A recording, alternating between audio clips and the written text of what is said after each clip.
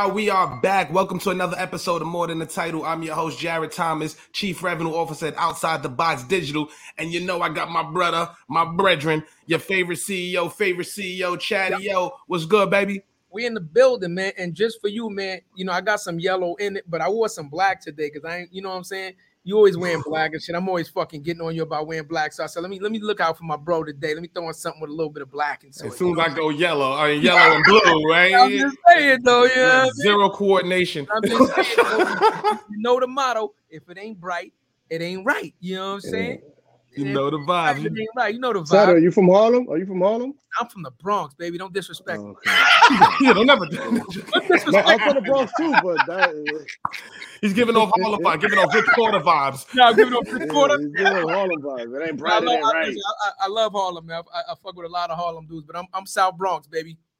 All right, great. South Bronx, baby. You know what I mean? South Bronx. South Bronx. You know, I always do. Baby, from Forest. Forest Peas, you know what I mean? But let's get it, y'all, because you know, as always, y'all, we got a great episode lined up for y'all. Before we get into the episode, introduce his brother.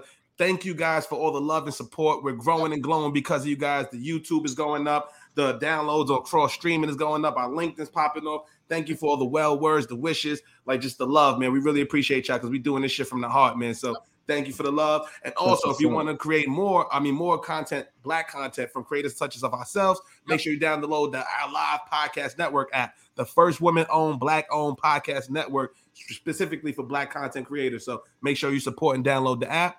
Yep. And with that said, man, let's get it rocking. Wait. Keep going. Yeah. Hold up. And shout out to our partners, our brothers, our brethren, our new production team, Real Block Pictures, man, who is executively producing the More Than the Title social. Shout out to my brothers, man, David, John. You know what's go, brothers. You know what I mean? Yes, sir. We got everything rocking. Now, with that shit, we excited about this brother. First of all, he's from the Bronx like us. Big Bronx is in the building. Yep. Bronx energy, baby. Bronx energy. Big Bronx in the building. So this brother right here is an award-winning New York City celebrity barber. He owns the Barbershop Factory, which is celebrated as a staple in the Bronx community when she was raised. It's now been 10 years since his brother founded the Barber Factory, and he started out cutting hair in salons and campuses of college long before that. What makes his brother so special is that he's always would judge himself by the lives he's changed throughout his community and not the lives he engraves on the head of any celebrity. This brother's story is only beginning, and right now, aside from running successful businesses, he's also teaching them the art of barbering and inspiring to one day to open his barbering school to help guide as many young people as possible. So let's introduce this brother right here, the founder of the Barber Factory and the founder and organizer of the NYC Hair and Beauty Challenge, our brother Nestor LeBron, baby. What's going on? Let's go, baby. Yeah. Hold on. Get some horns, baby. Go.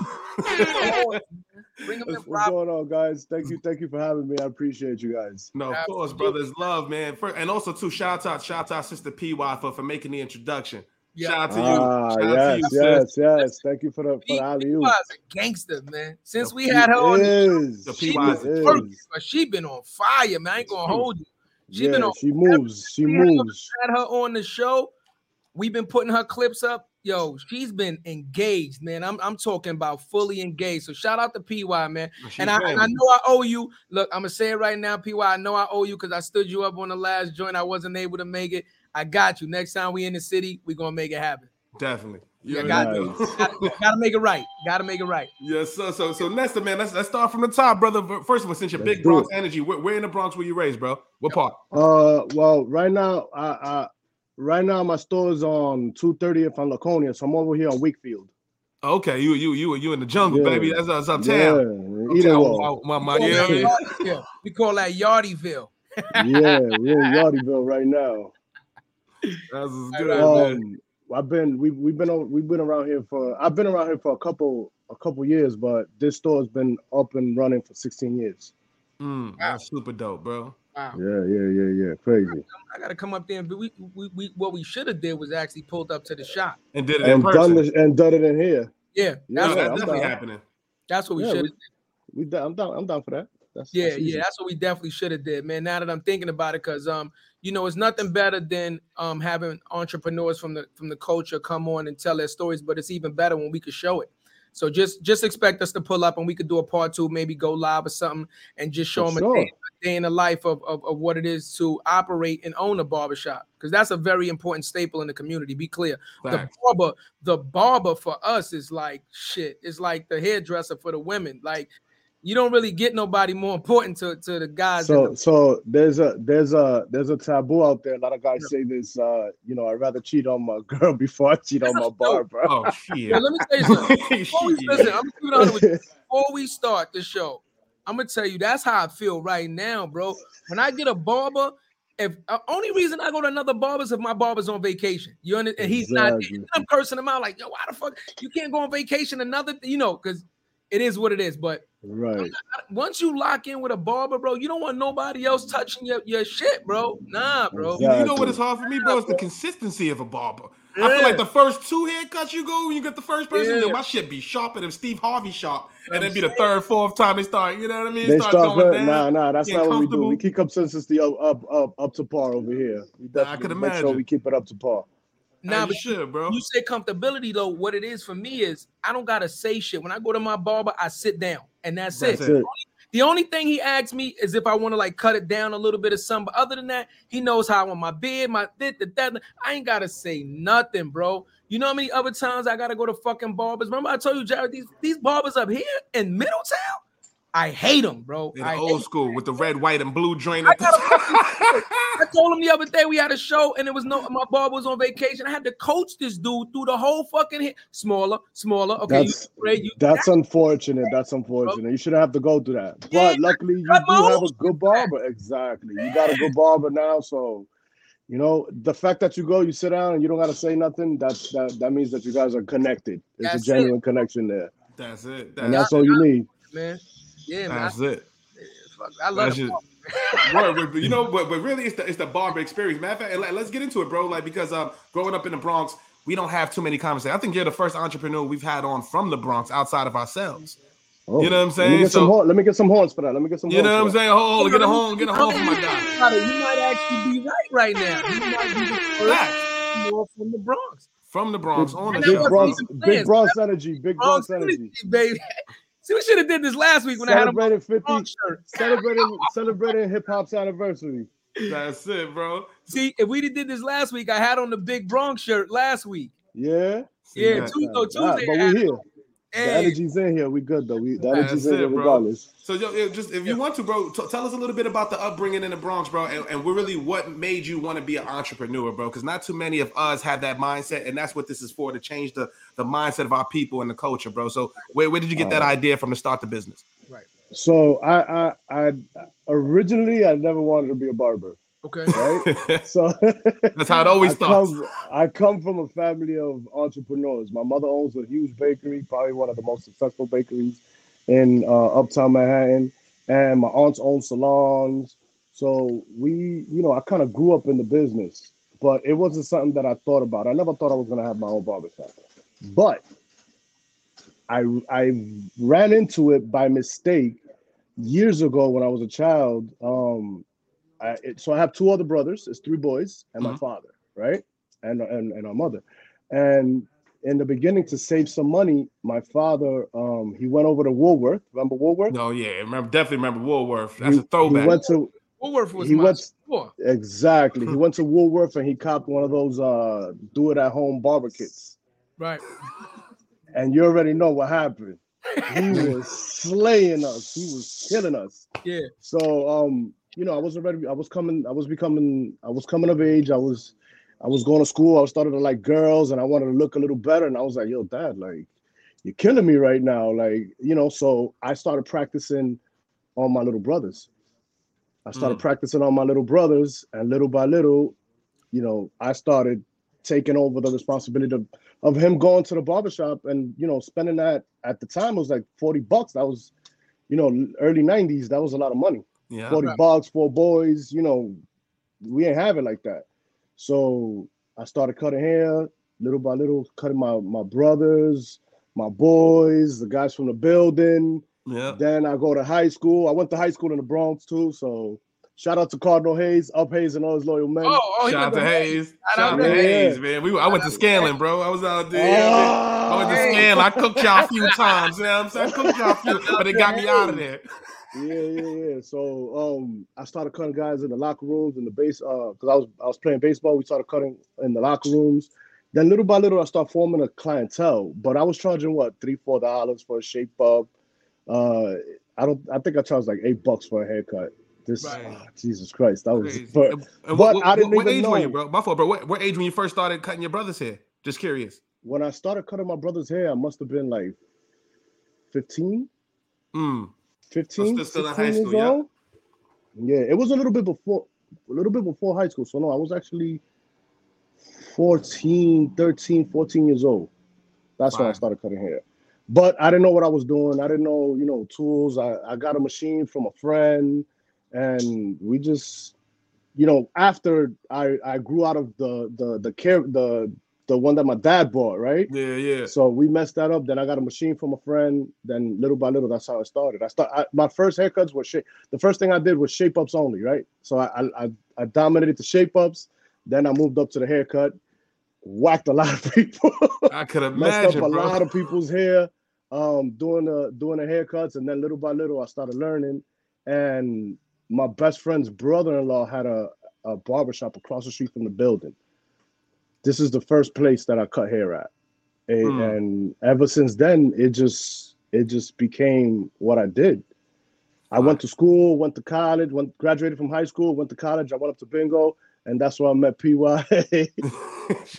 Yeah. That's where I met her at, and that's what I did on the side. That's how I got my money in college. I was a barber. Fire. Still don't think I want to have a barbershop. Still don't think I'm gonna own a barbershop. I graduate, moved back to New York. It's the recession now, 2000. Like the 8-9 area. 2008-9. My aunt had a salon right down the block from here. And one day I'm walking to get a sandwich. I'll never forget that. And I said, oh, look, the store's open. This store's available. I called my family. I said, I think this is what I want to do. Never ran a business before, never did anything. But, I mean, I'm good with people. I know how to, deal with people. So I thought. Then, it took us, we put together some money and here we go. The Barber Factory was born. You're giving us a lot, though. Hold on, slow down a second, right? Do you remember the first person that you cut their hair and fucked they lineup? Do you remember his name? Absolutely. His name is Samuel Flores. Hold on, wait. So Sam hit us up and was like, nah, if you're going to do the show with Nestor, show what he did to me. Nigga, Zeke. Sam.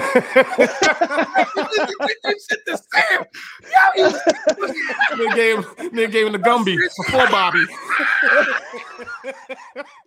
Yo, nigga said you forgot to put the guard on the clipper. I forgot to put the guard on the clipper. I went straight through. But that's crazy too, though, bro. Because there's no YouTube, there's no nothing. You really gotta try it out. There was. Right. I learned the hard way. Like by the time I became a master barber, YouTube just happened pretty much. But by the time I became a master barber, and that I was working in my own store and other people's store in college, I worked also at a barbershop a little bit.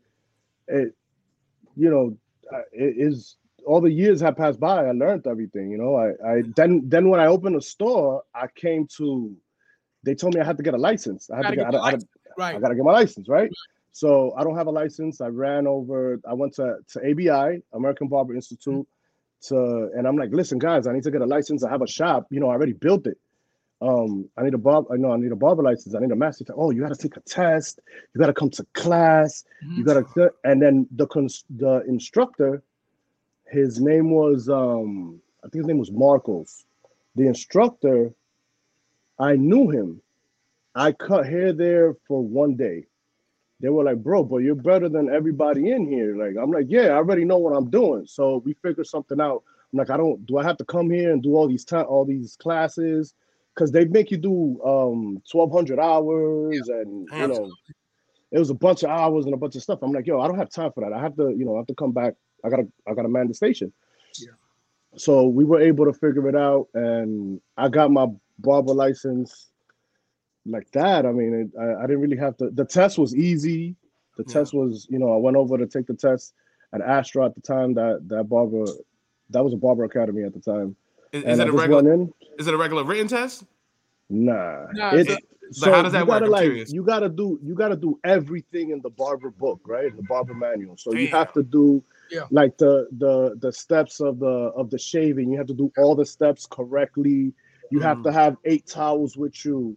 Yeah. You can't apply. You see how your barber puts maybe like Noxzema on you. You have to put it on with the, with an applicator. It's a huge test. It takes, to study for the test is another 1,000 hours to study for the test. Crazy. But I knew everything that was on the test. So when I go to take my test, I take my model. So I found a guy in the streets. I gave him $300. I'm like, look, I'm gonna use you as my model to take this test. Yeah. Here's $300 and you're gonna get a haircut. I promise you, I'm a good barber. I had to convince him, but I paid him a couple dollars. I went in, I finished the test like 15 minutes. I went there, did what I had to do, and I became a master barber. And I was able to open my doors, but Fire, bro. That's crazy. That was that. So I wasn't originally trying to be a barber. It just kind of came to me because it was my hobby. I was an artist, right? I went to school for painting and all of these things. So at the time, nobody really cared about art, right? Like, what is an artist doing? How much? And my parents were like, "Yo, how are you gonna make money with this art?" And I'm like, "I don't know. I like to do it." Yeah. It was like a stress reliever. So I decided to switch mediums, right? So my medium went from canvases and paper to hair and faces. So that's how I transitioned. So it was easier. It was kind of easy for me because I already knew like structuring things and drawing faces and drawing hair on people. I knew now I have to sculpt it out of whatever it was that came into my chair. So that was that transition. That's dope. And first of all, shout out to my bar, B.O. Nigga, you don't never use an applicator when you do the Noxzema, B. What's up with that? Nigga, use a glove. What's up with that? Don't use applicator. Yeah, no applicator. Why are you still using Noxzema in 2023 is the question. And you wondering my shit glowing and growing, bro. That's Noxzema. They got Lucky Tiger. They got a lot. Yeah, that shit is not for our skin, beloved. It's working, man. But I want to say this from the beginning. You know why a lot of artists and people that are really creative that could be like really phenomenal barbers back in the day, especially never even thought about being a barber, is because nobody actually told them that you could actually make that a lifestyle. Nobody thought that being a barber, you could actually be a barber and only be a barber and actually support your family from just being a barber. They looked at it as a hobby instead of a career. I'm going to say it again, right? They looked at being a barber as a hobby instead of a career. Nestor. That's a fact, right? They better put some respect on our name. No. See, now because there's so many, because there's so many celebrity barbers and people are seeing the amount of money that you can make. Yes, the respect is absolutely there. But before then, that's why you had a lot of people that if you asked them and they were artists, you want to be a barber? They're like, hell no, I don't be no goddamn barber. Like, you understand what I'm saying? They would frown on it because they didn't think changed. Things changed too. Like now the prices are different, right? So now, any barber could bring in 100K a year. Any given barber coming out of school, you could generate 100K if you're diligent, you're disciplined, you do what you got to do. Like it's a career, people gotta look at it like that, and it helps a lot of people. Most barbers, a lot of people come from the streets that they don't know, they don't have anything to do. A lot of people come out of jail, they don't know what they want to do. A lot of people don't, this is we accept everybody, like whoever, however, you want to cut hair, let's clean you up a little bit and let's do it. It's a forgiving career. It's barbering, bro. Man, as you say now, it's the second. I'm sorry to cut you off. It's the second longest profession in the world. Outside of y'all know what? You already know what the first one is. Yeah. Outside of what? Yeah, it's the longest profession in the world. Yeah, oldest. You know that.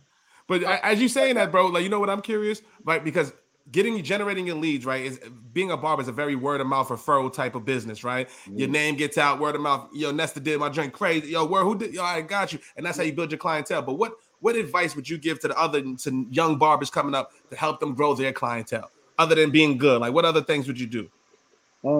Be on time. be disciplined. Be disciplined. Never think that you know it all. In this profession, you learn every day. I've been cutting hair for 20 plus years. I still go to trade shows. I still go to classes. Don't let the fast money get to you, because it is fast money. Any barber can make $200-300 a day. Cash. You already know. We don't want to mention. Yeah. Any barber can make $200-300 a day. Don't let that get to you, and just be disciplined. Have goals, set your goals, and go after them. Fire. That there's a message. Again, structure yourself. Exactly. Put some respect on cutting hair is an art form, right?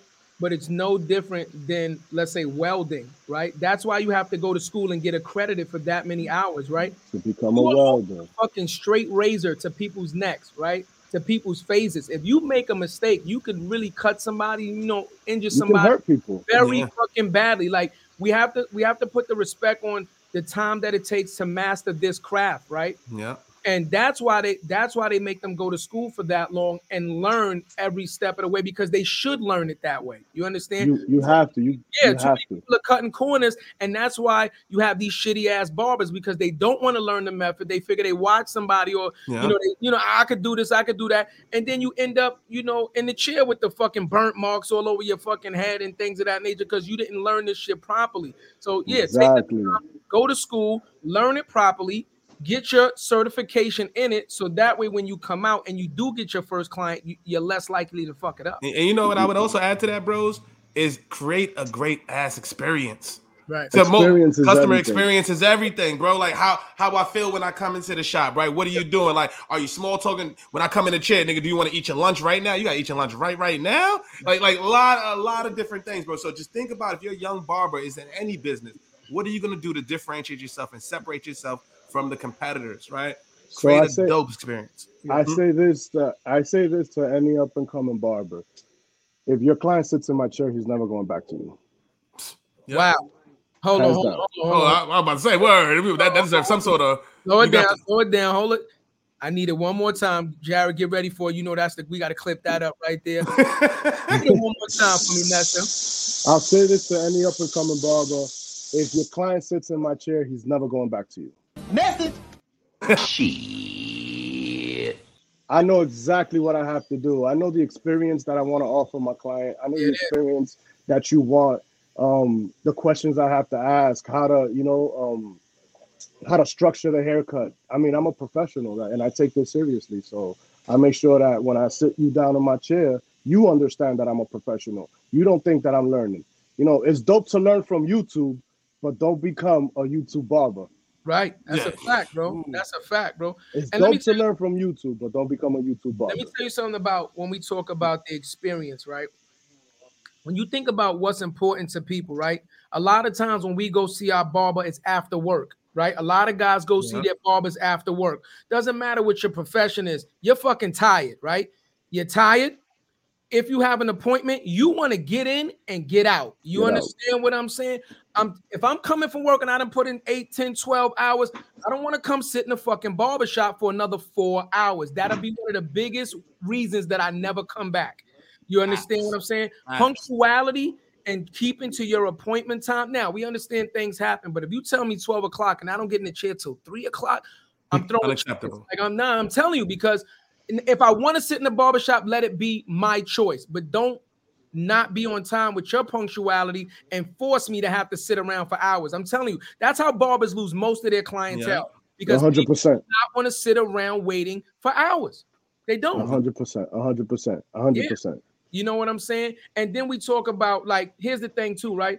A barbershop for men, that shit is therapeutic. That shit is like the bartender. You understand what I'm saying? Yeah. We go in the barbershop, ain't no fucking women around. We could go in there, talk our shit. We could argue about sports. That's the experience that we go for. Be clear, right? Yeah. We go in there to watch the game, whatever sports is on, we argue about the game. We might argue about rap. We talk our shit. We might drink a little, smoke a little. But that's the experience that we're looking for, an unwinding, relaxful experience, right? Where we can be unfiltered and we can just be ourselves and fucking relax. You understand what I'm saying? That's the experience that we're looking for. And as a barber, we have to pay attention to those things, right? Yeah, and we have to understand the needs of our client, right? Yeah. So I understand that my client is tired. I understand that maybe my client just wants to have a good time. Maybe my client wants to chill, or maybe my client is going through something. I've had conversations with people like I've walked people off the ledge plenty of times. That's real. Like, yo, this is going down. I'm tired. I'm doing this. Nah, homie, let's talk about it. Yeah. Put a little extra cream, let's talk about it, soothe the client, and then just really start offering you, because barbering is not only about clippers and haircuts. That's right. Facts. It's also about the connection you make with your client, right? So I start offering a little bit of myself. I open up to my clients, and my clients open up to me, and that's how we have that. There's a cadence, there's a conversation that happens throughout our lifetime as a couple, right? Because we are, it's a relationship, right? That's real talk. That's a fact. So you come in and there's days I have clients that I party with, and they'll come in, and I know when they don't want to talk, when they don't want to, they just want to get the job done and, come in and come out. Deaths in the family. Yeah. Serious. You might be my man that comes in here and chills, but somebody may have passed in your family, and I understand that.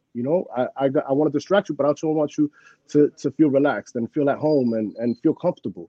Yeah. So it's different scenarios. Everybody has a different scenario. Every single person that walks in is a completely different person every single time. Yep. That was a sales masterclass, bro. Like you're reading the room. That's a sales masterclass. Read the room. Know your client. Know when to be talkative. Know when to be quiet. Exactly. Know when to jump on it. You got to read people's energy. You know what I'm saying? I know for me, energy, exactly. For me, I haven't had that barbershop experience in a while where we just start talking about sports. It's for me, I don't. Okay. I don't know. I haven't. Nigga, that's what I'm about to come out. I'm about to do some content with you, Nestor. I'm coming through. I'm gonna need a tape up with the joint. Yo, we got fantasy. Hold on. We do fantasy football in here, big time. Wait. No shout out to B.O. then. B.O. ain't doing his fucking job. No, B.O. got me right. B.O. got me right. He got me right. He got me right, though. He got me right, but he's a long right. Does he get your mind right, bro? Wait. I don't get the hookah. He got your line right, but does he get your mind right?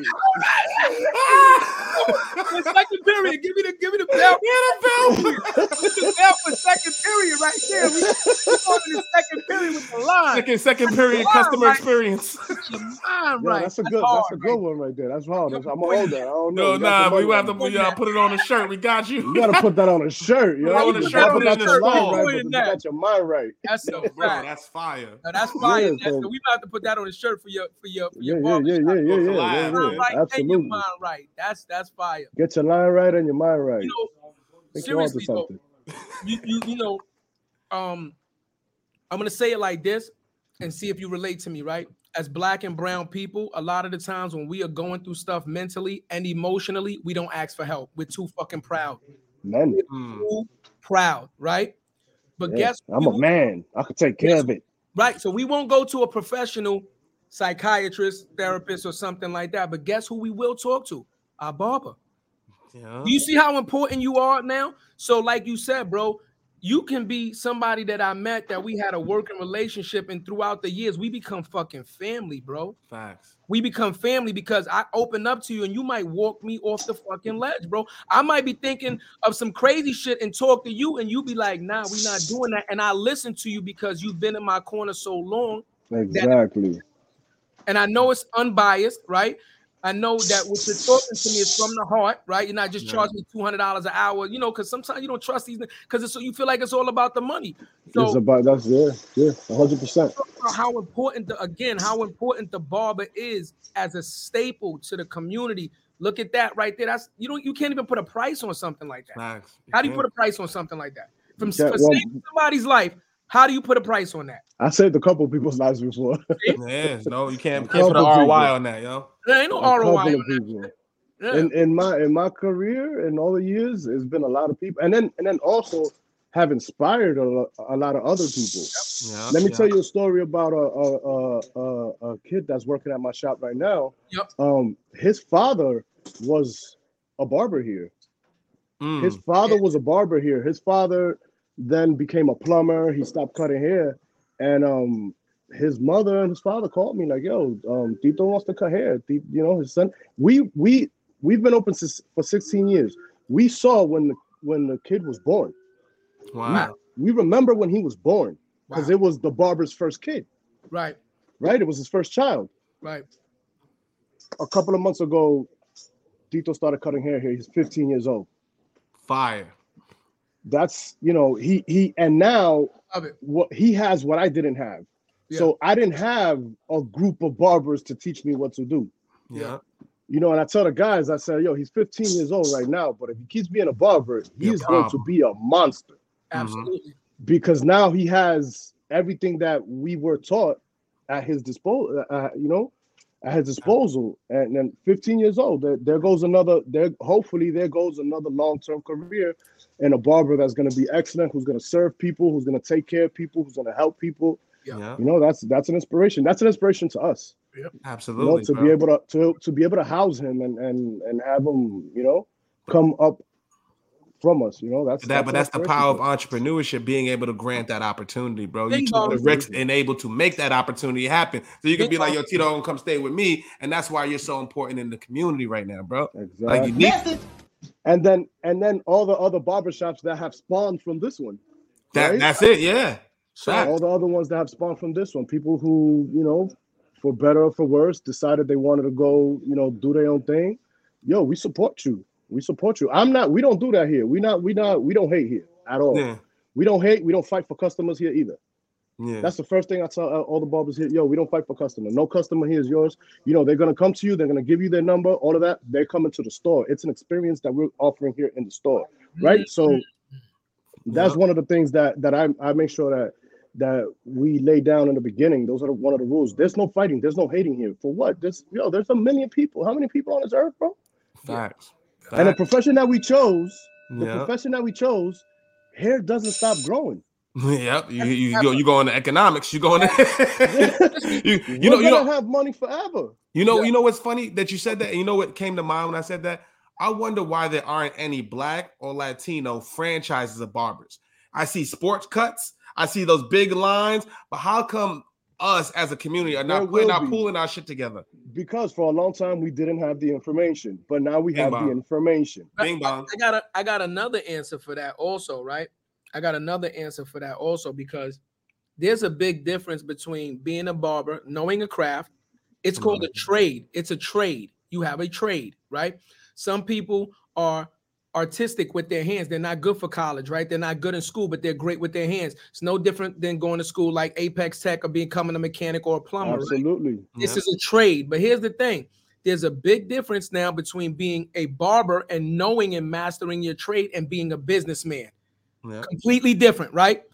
You can be a phenomenal barber and the worst fucking businessman to ever walk this earth. I know them too. Apple, right? The son of the fucking apple, right? You know what I mean? Like the conversation is completely different. That's the problem. You can have phenomenal barbers, but they don't have great business acumen. Yeah. They don't know, and they want to know what to do. Know people that have great business acumen that's in their circle to say, yo, you're a barber, you're phenomenal. Why don't we open up your own shop? Or why don't we do this and do that?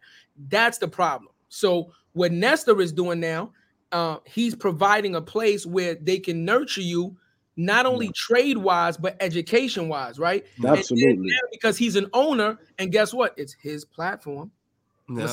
Right? It's his platform. He can do what the fuck he wants. You don't have to ask permission. Yeah. He's creating generational wealth right there, because now you don't have to ask, can your son get a job? Of course, send him in tomorrow. He starts tomorrow. Yeah. You understand what I'm saying? You gotta ask your fucking boss. That's one of the things I'm proud of. Is to say that everybody, the majority of the barbers that come through our stores, if they leave or when they leave, they have the ability to, number one, crush any other barber that they go to if they go to another shop, or number two, they'll have the ability to open up their own business. They know I give them the blueprint. This is not my blueprint. Right. Yeah. This is not mine. You know, I was blessed to handle it, but it's not mine. I have to pay it forward. So I teach everybody, yo, look, this is what we got to do. We got to fix towels. We got to do this. The accountant side. Yeah. Everybody knows everything that they have to do, and that's what helps. That's what helps the chains keep moving. Yeah. Facts, bro. Facts. And you know, with barber being, first of all, that industry is ripe for disruption, bro. That's one industry that hasn't had disruption in a long fucking time. And what I mean by disruption, think about like the cab industry. Think about Uber. That's like major disruption, right? We had a little bit of a disruption. We had a little bit of a disrupt for COVID. Okay, yeah, that was a big disruption. But How guess did you what we handle did? that, bro? Guess what barbers did? They pivoted. Uh-huh. Everybody became a at-home barber or a traveling barber. So the community of traveling barbers grew. So we were disrupted because our stores, our brick and mortars got shut down, but the craft could never be disrupted. It can't. No, facts. It can't. Because you can cut hair literally in a park. You put a mirror on a tree, you get a stool. I mean, my first barber chair was a toilet. That's real. I used to cut hair in my mother's bathroom. That's real. And that's because she didn't want hair anywhere else. Like, it doesn't matter. We could do this anywhere. I could do this anywhere. You can put me anywhere in God's green earth. I tripped my worth, motherfucker. Real talk. You know what we call that? It's an important term to understand what kind of industry you in. We call that recession-proof. Recession-proof. Yeah. And what's called the recession-proof business, right? Because like you said, it doesn't matter if economically the world is kind of shut down, people still need haircuts, right? Yeah. It doesn't matter if the world is shut down because of a sickness, people still need haircuts and things like that. Let me tell you something. My cousin's a barber. He lives about 15 minutes away from me, right? And even though we were in COVID, I don't want my face looking at my fucking the hair, it grows, it itches. I can't. It's crazy. It's a psychological thing about looking good. When you look good, you feel good. You feel good. Even through COVID, when we didn't have anywhere to go, I still went to his fucking garage, and because he built the barbershop in his garage, and was like, "Yo, there you go, shit off." You absolutely. There's an example. Absolutely. You don't need. We have this. This is cool. Absolutely. But we shut down again. I'm getting all that butter. Yeah, absolutely. I didn't do it last time because, there was people calling me, $1,000. I had just had a baby, so I was like, I didn't want to, deal with I didn't know what COVID was bringing. I didn't want to get the baby sick. Yeah. So I was like, you know what, for my child's health, for my daughter's health, let me not mess with it. My family's health, let me not mess with it. But, the amount of barbers that came the fuck up from COVID, plus, remember, now they're getting unemployment. At that time, they was getting $1,000 of an extra 600 they were giving. Yeah, so it's like the most you get is 4, and you had the extra 6, so it was 1,000 on top of what you're getting. Oh my god! Plus, you was charging everybody $200 for a haircut. You was doing 5 haircuts a day. That's an extra $1,000 a day. Yeah, these guys were making. Facts. Unfortunately, it's well worth it because you had to travel to where the person was set up. And you definitely was exposing yourself to a disease that, or whatever you want to call it, that was killing people. So, hazard pay. So that's hazard pay. That's hazard pay. Every fucking penny of it, bro. I'm telling you right now, every penny of it. There's barbers. So many people put up barbershops, different businesses. They moved on to different things because they made so much money. Yeah. But one thing that they could have shut down cutting hair. They can't shut it down, no matter what happens. It can never happen. But what you can do is brand yourself differently, though, bro. And that's what I don't get from a lot of barbers. And I be trying to tell my bros and BO and all of them, like, yo, bro, like for you to even get celebrities on you, like how are you branding yourself to differentiate yourself aside from, like word of mouth? Like what are some different things that you're doing to brand yourself, bro? Well, all of this happened. So in terms of celebrity, right? How did that come about? I was referred to one of my mentors. His name is Curtis Smith. He was Usher's barber forever, since he was 16 years old. Okay. Curtis Smith calls me and tells me, I want you to come out to this event that I'm having. I go to this event, and when I get there, there's probably 2,000 barbers there. Okay. I said, oh, shit. I didn't even know we could be in the same room, right? Like, because other than your barber shop, you really don't mess with the other barbers, right? That's another thing. Other than the ones that are in your shop, and even then, sometimes people be beefing, right? But it was like 2,000 barbers there, and I went to the event. you know, I had a great time. I learned. It was a trade show, right? Mhm. He then proceeds. He sees my skills, you know, because I'm sick with it. And then tells me, bro, I need you to do one of my clients. I need you to meet me at Milk Studios downtown. I need you to meet me at Milk Studios downtown. So I go off and I'm like, all right. At that time, I had my clip. I threw my clippers in the trunk. I go down to Milk Studios downtown. I go upstairs, take the elevator. There's a lady calling me. Oh, what do you need, Mr. LeBron? And I'm like, nothing. I got my clippers with me. Give me a chair, and that's it. I got everything. Right. Like, I'll be fine. When I get up there, my first client is Usher. My first celebrity client was Usher. Wow. And I'm like, what? Wow. What? I was doing his hair for a Pepsi Cola commercial. I don't know if I'm supposed to say this or not, but I mean this was years ago. Yeah. I was doing his hair for a Pepsi commercial.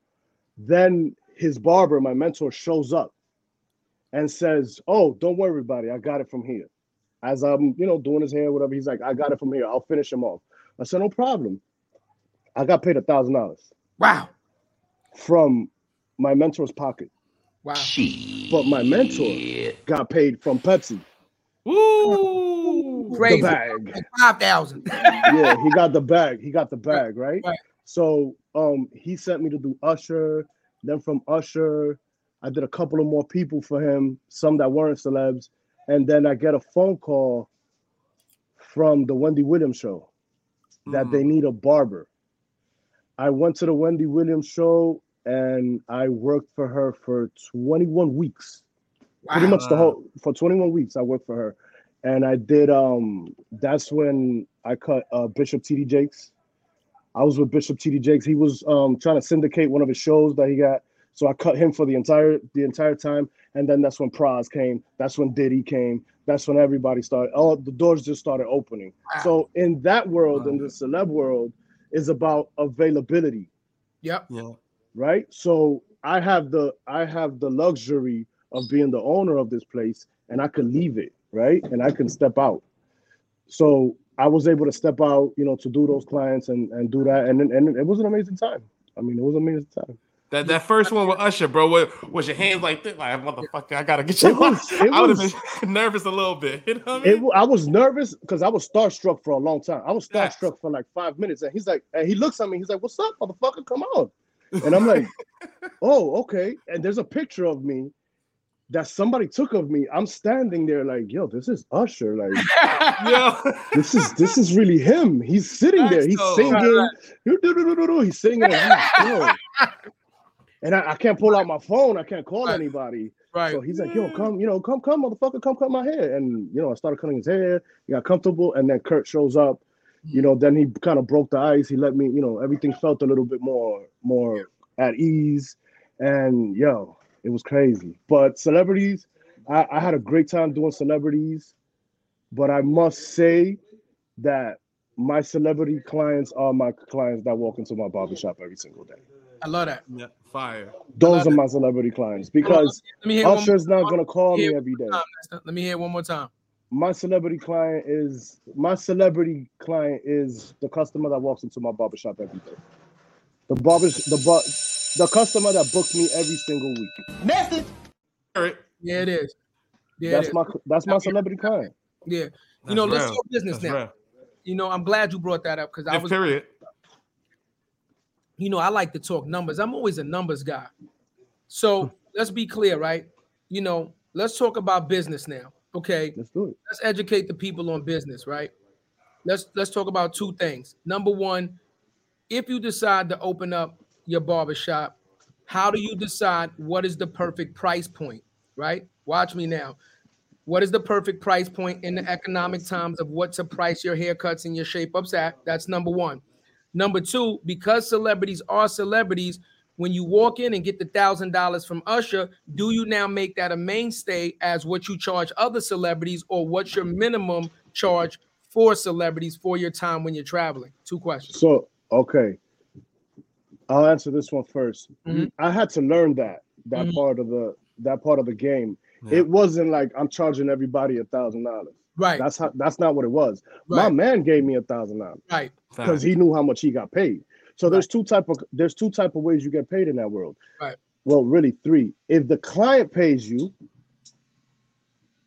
there's one price. Okay. If production pays you, there's another price. Okay. And then what does that mean, right? So in the beginning, so when I went to Wendy Williams, my day rate was my day rate for any production company now is $600 a day, right? It doesn't matter if I do one person or 10 people. Right. You guys give me $600 to get out of my shop. So my price to step out of my shop before COVID, because I used to charge this before COVID. So for me to go to your house and cut your hair, I charge you $125. Okay. Now it's probably different, right? But I no longer travel to cut anybody's hair. I had to learn that I had to learn the difference of who was paying. So I did a really famous person, right? I went to his house, and this dude was like a little, you know, he was like, yo, how much, you know, here $50. And I'm like, yo, wait a minute. You know what I mean? I have to give my worth to, I have to have my prices and my things figured out before I step out of here. Fact. Before I step out of the store. Now, whenever I get to a studio or whenever I'm working for a production company, they already know what they got to do. Right. Now, there's production companies that come up to you and they tell you, no, you're gonna, this is the budget, right? So, for instance, when I did the Broadway play that I did, Thoughts of a Colored Man. Okay. They paid, we did a promo for them, and we had to cut Mac Wilds and all of those guys. They did a promo, they paid $3,000 right away. Right? What do? I stay shut because they covered my day rate plus more, right? So I had to learn that, and that goes up with experience and almost like your portfolio. So I'm at 600. At that time, I was $500. Now I'm at $600. I haven't really, you know, gone crazy, but that's also because of the time and the experience. Celebs know that if you call me, and then I get referred a lot from celebrity barbers. If they can't make it, they know who to call. Like, yo, call Ness. He's good. He's available. He's in the city, and I get around fast in the city. I got a car. I drive wherever I gotta go. So that's where it ranges, right? So that's what it comes down to, pretty much. That's game. That's game right there, bro. And I'm curious, how do you? Because we ask this a lot too. Because a big thing for us is relationship building, right? So that's even the reason why, you know, one of the reasons why we started the show is aside from giving game to the community and helping other entrepreneurs, right? It's the relationship. So for you, when you're doing these celebrity hairs and when you're doing these events, right? How are you maintaining those relationships? Because it's good to balance as a businessman those relationships versus your everyday customer. So this is what happened. Me and TD Jakes became boys. Dope. That's my man. I can call him. What's up, TD? Fire. Yo, can you pray for me? I'm going through some shit, bro. I'd rather pray for me than Bishop TD Jakes, right? Praz, right? Praz from the Fugees. Me and Praz we were talking about at that time Tom Brady. Yo, he's a huge Tom Brady Patriots fan. We was talking football crazy. We run fantasy football. Like it's no different than what happens here. Exactly. There's no different. It's just that they have, you know, their career, their money, their situation. You know, there's no difference. So you build a relationship with them and you continue. So I have a lot of celebrity friends. You know, obviously I'm not gonna tell TD Jakes come chill on, you know, at the barbershop on a Friday night, but you know, you from that professional relationship, then you move on to a friendship. Hopefully, whenever they're in town, whenever TD Jakes comes in town, he calls me. Whenever Praz is in town, he calls me. Whenever anybody else is in town, he calls me. Big Daddy Kane calls me. Yo, what's up? Come through. Yeah, you know, there's a bunch of artists. I don't even remember. I can't even. But that's love, and the reason why I asked that, bro, we had the chairman of the Washington Nationals come on the show, one of the owners, bro, come on the show, and I asked him, bro, like the same thing. How do you maintain relationships? He gave me a simple ass answer. He was like, yo, be the friend that you want to have. That's it. Be the friend and you basically alluded to that, bro. Like just don't treat them different. They're humans just like us. They're regular people. You know, it's okay to get a little giddy, like you're a fan of Usher or something like that. It's okay. Show them his love. But then they want to relax. They want to put their head down. You know what I mean? Just really... a little game to barbers because barbers, anybody could run into a celebrity client, right? So that whole take the picture thing is the worst thing. That's how everybody loses their clientele, their celebrity clientele. You know, let me take a picture with you because it's clout for you. It's nothing. But what's the value? It's nothing for them. Yeah. Now, when that person goes ahead and takes their phone and starts doing their thing, you've already built the rapport with that person, and it's like, yo, that's my man. So it's a different type of thing. But don't, whenever you get a celebrity client, do not worry about the picture more than you worry about their haircut. That's what they do. Message, but bro, that's a great fucking idea. If I was you, bro, I'd create content right now and throw that up on your Instagram, the do's and don'ts, and when you're dealing with a celebrity, that's fire. That's good. That's actually good. That's fire. That's fire. Absolutely. The business part of this is so important. What he spoke. Wait, I gotta answer your second question. Okay, go ahead. So how do you decide to open up a barbershop, and how do you decide to price it? Okay, there's a bunch of factors, right? Mm-hmm. I can't charge in either wall projects and either wall in Wakefield the same amount that I would charge if I were working in Midtown Manhattan. There you go. Quick example of that. There was a call one time by a tycoon in our business who said, I'm looking for a barber to cut Will Smith's hair. Okay. And none of the New York City barbers popped up. Right. So we have that fame that we're hard, right? And he makes a live and he starts to vent on it.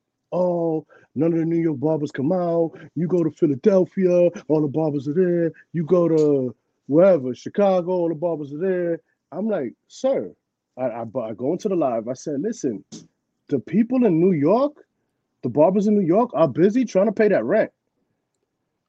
The difference between the rent in New York and in Philadelphia, and New York and New Jersey, and New York and Pennsylvania is astronomical. It's crazy.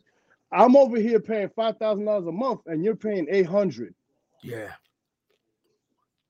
With 15 barbers. Nestor. There you go. That's the difference. You know what I mean? How much money? Where's your location? So that's one thing. Where's your location? Yeah. Another thing, what type of services are you trying to provide? I didn't want to just be a barbershop. I'm the barber factory. Doc, how much? Yo, Doc, Doc. No, we got you, Doc. We got you, Doc. Don't cut Doc's here, because he. I'm about you. Well, how much for that? Yo, come in, $40. No. He was thinking more like 39. So I'm gonna take you off. Take you off the line. Doc was thinking 15, and he gonna smoke an L with you. He gonna barter. That's my bro. This time to get on your ass, Doc. Doc frugal. He not paying $40 for no haircut. I'm telling you right now. That's base pay right now. That's basic.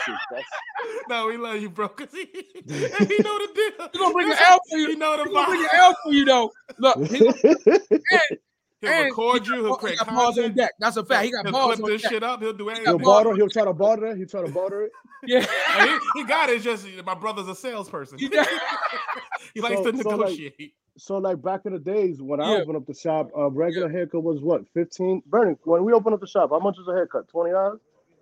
A haircut was like $20? $17. Look at that. Yeah, when we opened up that's a hard number too. Yeah, it was because I wanted to make sure they could get the $3 for a tip. Yeah. To look out for the barbers. That's dope. That's to look out for the barbers too, right? It is very important for you to understand price point, especially if you want your customers to tip the barbers, right? And I'll give you a perfect example, because I don't hold no fucking grudge, right? I went and got a fucking haircut up here. The guy that cut my hair had cut my hair years ago at another barbershop, and I just absolutely hated it.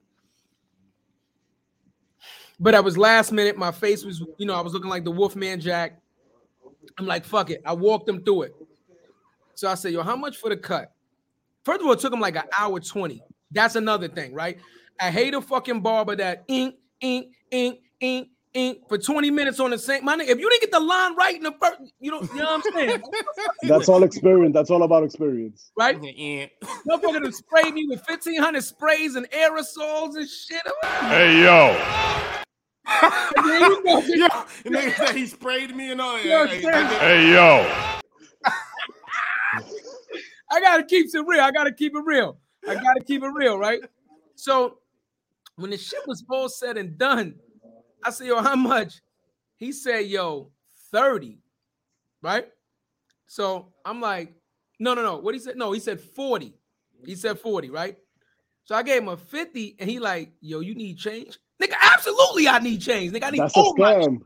I need all my That's change. a scam. Yeah, like I need all my change. Like, cause first of all, my barber in the Bronx that I've been going to for years, that's 1,500 times better than you. Don't even charge this fucking price. I had to walk you through the whole. Don't let your barber from the Bronx see this podcast because I'm going to encourage him to charge that shit. Now, gratuity should be included. Like restaurant gratuity should be included. Just so you know, I mean, I I'm gonna throw the shameless plug. So shout out to my nigga Lee. He is a celebrity barber. That nigga cut Floyd's hair. You understand what I'm saying? He cut a couple celebrities here, including Floyd. Lee from Jersey? Nah, Lee from the Bronx. He's Guyanese. He's Guyanese. He got the barbershop in the Bronx in the South Bronx. Melrose, right? Yeah, in the South Bronx. Melrose? No. He's on 3rd Avenue on like 163rd, 16. Oh, that's another world. I don't go into that side. That's another I'm just saying, world. I'm gonna keep it 100. Like, I'm not gonna drop all the celebrities because I know. Right. I'm just telling you, like one of the biggest celebrities that he's cut on a regular basis is Floyd. You know what I'm saying? So he got a select, and he's nasty with it. The whole shit, 30, 35 minutes. You're in and out. The whole shit. He's nasty with it. But I give him the $5, $10 tip. You understand what I'm saying? But be clear. He's lost clients, and I'm sure you've lost clients because of his price point. You understand what I'm saying? He's like, yo, listen, this is minimum 30, minimum 40 for whatever. You're getting boldies, whatever. And some people's like, that's too much. And he's like, well, go to somebody else. Know your value. I'm going to say that to you, right? Know your value. When you know that you're nice like that, then you put a tag on it, right? Because if you don't, you will have people undercut you on a regular basis, and then they're not taking you seriously as a profession. You Absolutely. understand what I'm saying? Absolutely. And if you get so my thing is always this, and me and Jared talk about this all the time. If you want a discounted price, should I give you discounted services? If you want a discounted price, should I give you discounted services? If the answer is no, then there's nothing to talk about. Yeah, wait. That deserves where we. I'm just saying, Nestor. So if a guy comes in and he wants a $20 haircut and you normally charge $40, which is double, should you give him half the fucking haircut? I should, but give him the Gumby. Right. I should, right? But right. no, that's not the way that works. No, that's not the way that works. Right. So in terms of how do you price your haircuts and how when you're opening up a business, yep, and all of those things, you got to do your research. You got to do your homework. It's geographically, where you at, whatever economically, absolutely, what's the situation. I can't charge these people $70 over here for a haircut. Right. Yep. I can't. I go to Midtown though. They got to give me $150 for my haircut. Yep. Know your market. Know your audience. I know you got to know your market. You got to know your audience. Yeah. And then to open up a shop, you have to. Whoever opens up the shop has to understand that everything falls on you. Yep. Mm-hmm. So what does that mean? I know that I can cut hair, that I can cover all the bills myself. Okay. I could cover my overhead myself. Right. Mm-hmm. So for people that want to open up a barbershop, I want to open up a barbershop because it's like one of the easiest things that you can open, one of the easiest and fastest growing businesses in America, in the world, really. But I want to open up a barbershop. Yeah, but do you have the clientele to pay the bills and just in case all of your barbers leave? If that happens, which has happened to me. Mm-hmm. I've been here by myself, not all the time by myself. My brother's been with my brother Bernie has been with me for 15 years. So I've had God send me, my right hand man. That's amazing. But we've been here just me and him. Yeah. Oh yeah. No barbers. But what we doing? We covering that rent. We covering them bills. So make sure that you can cover your bills, that you know what your market is, that you know your clients, that you know your area, that do your homework. Don't just think, put up some mirrors and get some barbers. It's not like that. There's a real business structure that you have to follow. You have to pay taxes. You have to pay insurance. You have to pay. There's a lot of other things besides having a good time at the barbershop for a barber that a lot of people don't necessarily take into consideration. You took the risk. You took the risk, bro. That's it. But if you build it, they will come. They will come. But you know what? As you're saying that too, bro, do you have multiple shops right now? I don't. Okay, because the reason why I asked that is like if you're scaling business as a business owner, right? Your shop right there uptown, right, is going to be completely different field. How do you recreate that experience across multiple locations? So this is answering your question. Why don't black and brown people have franchises? Right. I mean, that's something that I've been flirting with for a long time. Yeah. You know, how do I bring the barber factory to another neighborhood? Yeah. How do I bring this to another state?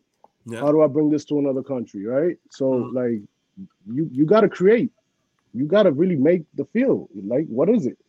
You know, is it just another bar? I don't even have to have a sign. I don't have to have. Remember what we are. We don't need anything. So it's a luxury to have all these things and to offer people when they walk into your store chairs and mirrors and lights and beautiful TV and music and all of that. That is a luxury. We don't need all of that. You've been to a lot of shitty barbershops. I'm sure y'all been to them facts, before, facts. right? Facts. And there's barbershop owners out there who do not care. They're in it for the money. I'm not. I'm in it for the love of barbering. I love what I do. Dope. All aspects of it, right? So you have to create that. You have to bring that feel to your client, and that's where the magic happens. You know, that's where everything happens in the mix of that. Yeah, but that's what makes McDonald's, Chick-fil-A, and all these big brands. That's what makes them. They know you when you walk into McDonald's, you know what you're getting. We talked about this. What's the word? Identity. Yeah. Nope. What's the word we looking for, Mass? Well, hell, now you confuse me. I don't know, man. No. We talked about this all the time. We had another guest talk about when you go in and experience. What's the word? What kind of experience we looking for? Oh, transformative. Transformative. Transformative. Exactly. So we to give you context next. So we had a dude on. His name is Brett Hyman. Shout out to Brett. So he owns an event. He does all this shit for like Coachella, all the big events. It's $200 million business, easy. Yep. And he just said what he tries to do is always create transformative experience. He said, regardless of what you're doing, like this podcast, whatever we're doing, it's transformative, right? So right now, we're building a relationship right now as we speak, right? You know what I'm saying? We're going to exchange. We already got numbers. We're going to create the group chat. We're going to go break bread together after the, you know what I'm saying? Like, that's love, and that's a transformative experience. How transformative? You don't know. You know what I'm saying? And that time will tell. But try to create something that really stands out. You know, that's what he was saying, bro. And that was like something that stuck with us. That's my favorite franchise to talk about is McDonald's. Facts. You know, before you walk into McDonald's, you know where you're going. Okay. Right? Before you walk into McDonald's, give me 1 second. Before you walk into McDonald's, you know what's happening. Yeah. You got the golden arches already. You're watching it, right? You walk in, you got the color schemes, right? You got the color schemes. You know exactly what you're gonna get. You know what you pay for it. You know what a burger is gonna cost you, and the taste is always the same. Our goal as small businesses that want to scale, but to me, to every business, is to create that, right? You want to pay for a haircut, and every time you pay for that haircut, you want the same experience. You know what the barber is going to do to you. You know what products he's going to use. He may switch it up here, switch it up there, but you know more or less what's going to happen. Yeah. Our goal is to try to have a more consistency, right? Have a consistent product, right? The product here is service. That's a hard product to sell. Yeah. So what makes my service better than your service? It's up to the customer to decide. It's up to the customer to decide. Yeah. So why are my doors open? Because we have performed the service multiple times consistently, consistent enough that customers return for that service. Simple. Business 101. That's the message. Guess what though, Nestor? You kind of just answered your own question, right? You said you've been flirting with the idea of franchising. You already have the roadmap. Take your barbershop and think about right now, does it look the way you want it to look? If not, then you need to change it into a specific format. The exact color paints you use, everything needs to be documented. The exact color lighting you use, everything that you use, everything needs to be laid out as a business plan. Once you do that, now you also go into your products and your services. What products do we use? Do we use only African American products? That is, let me tell you something right now, right? That's huge. That's huge, right? What if your business, and I don't know if you do it, but what if your business only used products from Black and brown people? That's a huge selling point. And there's shaving creams and everything that you can think of from a Black and brown company, right? So now that's something that you can promote and say, when you walk into our shops, understand that all our services and come from the community itself. You understand, which means we're circulating the money. We're circulating the money within our own community, right? That's number one and number two. Number three now, uniforms, right? Uniforms. Everybody has a smock on. Everybody. Right? Yeah. And obviously your company logo and whatever color spectrum you choose, again, it gives it a uniform feel, right? As a uniform, because that's what it is. The smock uniformity. Is uniform, right? And the what do you call it? The throat, capes. the capes. The capes, right? Yeah, so the capes the same way, right? The capes can either match the smocks or be of a certain design. So all you need to do is just document what you've already done, and then list everything out, and then just recreate it exactly to the way that you have done it now, right? That's it. And when you do that, you now become a franchise. A Chick-fil-A. Yeah. Absolutely. Yeah. Absolutely. And also what I was going to say too, bro, like I would give you this advice. I'll give any business advice, right? Like there's a barbershop nearly on every corner, right? But how you differentiate yourself from every other business on every corner, if I was you, bro, I would invest in a small camera and have that shit going and flowing, right? At all times, right? Because the conversations you're having in the barbershop is real. The haircuts you get, that's how you did. Look at Black Ink, right? Look at Black Ink. They have a show on national TV, right? That's syndicated, right? So when you go to from the video camera, shot from that, right? Cameras. So now imagine if you did that, right? So now same thing we do. We open we have our business, right? OTB Digital. When we get our office space, we're gonna create the office. I want the office show, and you're gonna see what Chad does on a day-to-day, what I do on a day-to-day. So I would recommend that, bro. Think of ways that you can highlight your employees, your community, and yourself and your services in a way that gives back and it entertains people. And guess what? When they think of haircuts, you're gonna be top of mind, and that's how you scale your business and really grow and double it, bro. Content. One of the things, something extra. Oh, he potting now. He's potting. We potting now, baby. Let's go. You know, some barbershops downtown, when you walk in the door, they offer you a beverage. Okay, water, beer, or some type of wine. Again, not saying you have to do it, but that's the experience. That makes for a different experience, right? When I walk in, they're like, "How you doing? Would you like a water? Would you like a beer? Would you like some wine?" You know, it's only a glass. You know, it's only a glass, but that's a different experience that a lot of barbershops don't offer, right? Marketing expense. Mm-hmm. And one of my biggest pet peeves of any barbershop I walk in, if I walk in and your barbershop is fucking filthy, I'm walking out. I'm telling you right now. Do you guys hear those spray things that are going in the back? You know what that is, right? That's the sprayer. Yeah, so it's an air hose, and they have the generator in the back, and it's used to spray the hair and all that off of you so that goes to the floor so somebody can sweep it up. They're all attached to an air compressor, and the air compressor is somewhere in the back or something like that. Yeah. That's one of the things that we use to make sure, you know, and like even sanitary wise, like you can't take a brush that you've been cleaning dirty things with to clean. Right. You know, you can't do that. So we spray, we disinfect, we air out, right? You know, that's one of the things. So, bro, and this is a key thing, and it might seem minimal to guys, but let me tell you something. If I walk in an establishment and I can't use the bathroom, or the bathroom is fucking nasty, I'm walking out. I'll take you to the bathroom right now. Your bathroom must be clean, bro. Because I've gone into barbershops where I'm like, what the fuck? And I've walked out, bro. You understand? Because again, if I'm in there for hours, I might have to use the bathroom. If I go in the bathroom, there's flies and shit in the bathroom, and it just is unsanitary, I'm walking out. So those are just some of the key things that, you know, I would tell you as an avid person. I get my hair cut, you know, once a week faithfully. Yeah. One of the things that I'm working on now, which I'm actually traveling to a couple of different countries to do. Okay. And I'll try to do it here. We're creating our own line of barber products. Okay. Fire. Why, you know, there's these big box stores that they're housing, you know, everybody else. When you go to my showcase, none of that stuff is ours. None of it is proprietary. Right. So that's another. He's a charge that nigga $100. just so you know, hey, I have paid $100 for a haircut. My barber does the chocolate mask and all that to pull the pimples out in the hairs and all that. He does the face massage. So you know, when you ready to stop being frugal, you bring your ass to the South Bronx. So we go to Nestor and we break that wallet open and get you a decent haircut, motherfucker.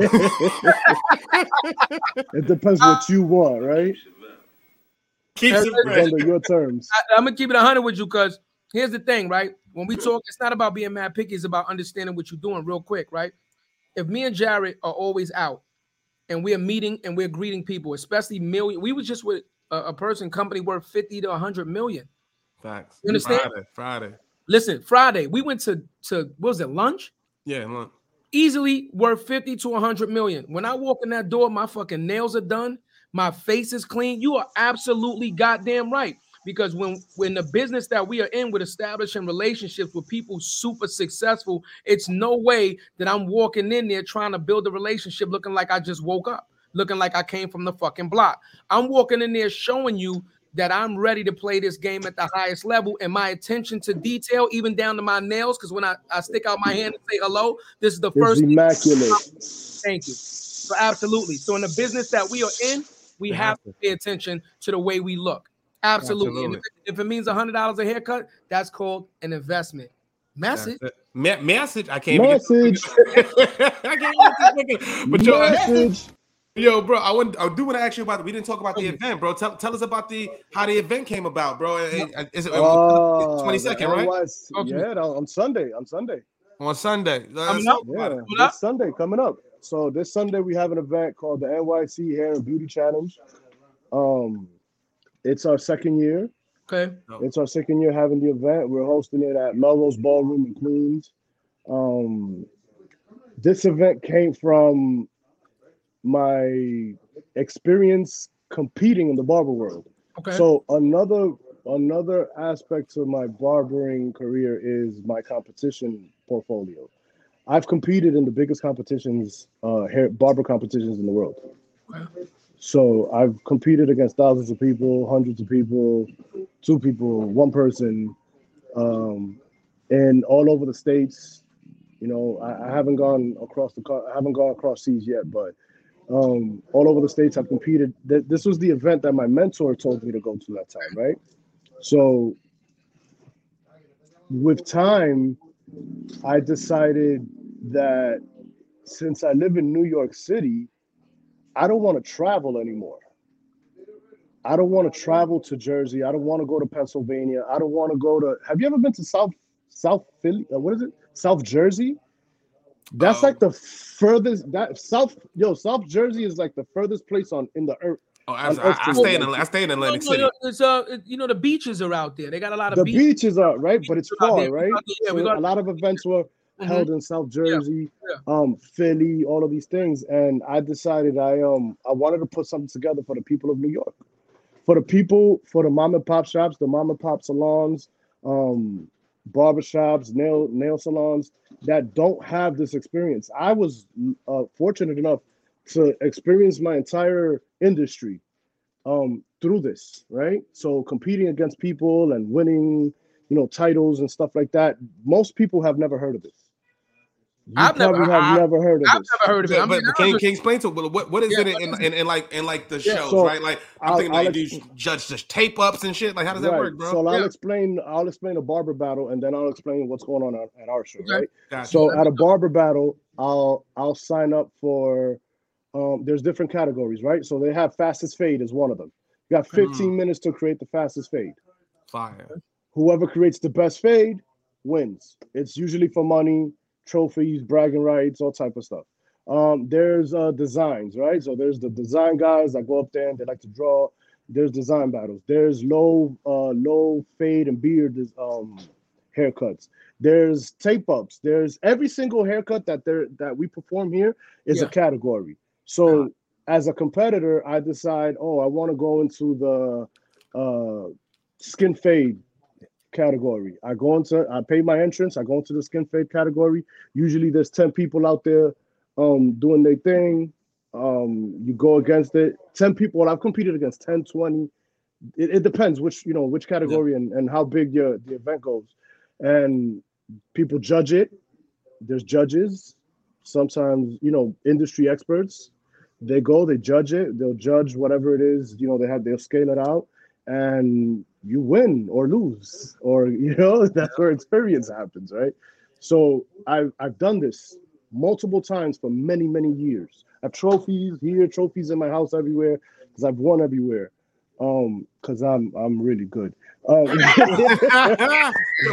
deserves because I'm really, really good. No, hold on. Time out. That's a shameless plug, but keeps it real. Before you go into the what categories have you won, bro? Yeah, what categories? Yeah, like what's one thing that people ain't fucking with you I think this one. Old school. Yeah, I was King of New York. 2019, I was King of New York. What you did? School, the Gumbies, hands down, New York City. Ain't nobody messing with me. That's why you notice I said it There's first. only one other person that could do it. That could do like the afros, the Gumbies, and all of that stuff. There's only one other person that messes with me as one of my mentors, Mr. Denny Moe. Okay. Denny Moe is from Harlem. That man he's surgical when it comes to that. But like he doesn't compete. He doesn't necessarily compete anymore. He's a little bit older. But I'm out there. So when it comes to when I hear those categories and those competitions, I go in there. No fade and beard, fastest fade, duplicates. So duplicate design, that's a pretty fun one. They'll come up with a picture. So it'll be a picture of like a husky or a picture of the Hulk or a picture of whatever. And you have to create that image in somebody's head. Right there on stage. Right there on stage in front of everybody. How long does that take? If a motherfucker put a picture Usually of the Hulk? an hour. They give you an hour. Like the longest competition, the longest duration of the time was like an hour. Hold on. You know I'm about to go left with what if a nigga put up some inappropriate shit? They usually don't, but hey, yo, they would. So first of all, put these boobs in the back of this nigga's mouth. Put boobs on his mouth. Then in a situation like that, you just threw away your money to go have a good time. What the is wrong with this guy? Am I getting me or what? Yo, no disrespect, but I'm about to put these D cups in the back of your back. Oh, funny. So I funny that you said it. Yeah. About a month ago, I'm trying out for a Visa commercial. Yeah. What's it, Visa? No, MasterCard. I'm trying out for a MasterCard commercial, and they're like, "We want you to etch the New York Yankee logo on somebody." And I'm like, "All right, cool, I got this." But I'm like, at this age, like, who's gonna just let me etch it? So there's this guy that cleans around here. He's like, and he's a big Boston fan. Boston, fuck the Yankees. But everybody knows I'm a diehard Yankee fan. I'm like, all right, cool. I sat him down. I'm like, yo, I'm gonna do the Boston thing. I'm giving him son a drink. He's chilling. And I etch it out. But I'm doing this because this company wants to see what I do. Right. Yo, I turn him around, and when he sees this Yankee logo on the back of his head, he loses it. What the fuck? Are you crazy? And he starts running around back and forth, and he's going like this, trying to take it off, and he's bugging out. And the next day, he just shaved it off. But it happens. It happens. It happens. And FYI, I lost. I didn't say I lost, but the person who won that gig was my mentor, Denny Moe. And we didn't even know that we were battling each other. Right. We didn't even know that we were battling each other. That would have been fire content for your shop. Yeah, absolutely. That would have went viral. That would have went viral. That was funny. I have it though. I have some of it recorded. So yeah, you gotta throw maybe that maybe I'm gonna throw that up. So let me tell you about the NYC Hair and Beauty Challenge. Yep. I decided that I didn't decide. I figured, but I decided anyway because I put up my money, right? Whoever puts up the money makes a decision, right? I figured, why not include other industries that are in our industries, right? So why not include makeup artists? Why not include? So everybody's doing these competitions individually. Nobody's doing them under one roof. So the makeup artists have their own competition, the nail techs have their own competitions, the braiders have their own competitions, and the barbers have their own competitions. I'm like, why are we not all doing this together under one roof, since we are pretty much the same industry? So my main example is the wedding couple, right? The wedding couple, we all touch them.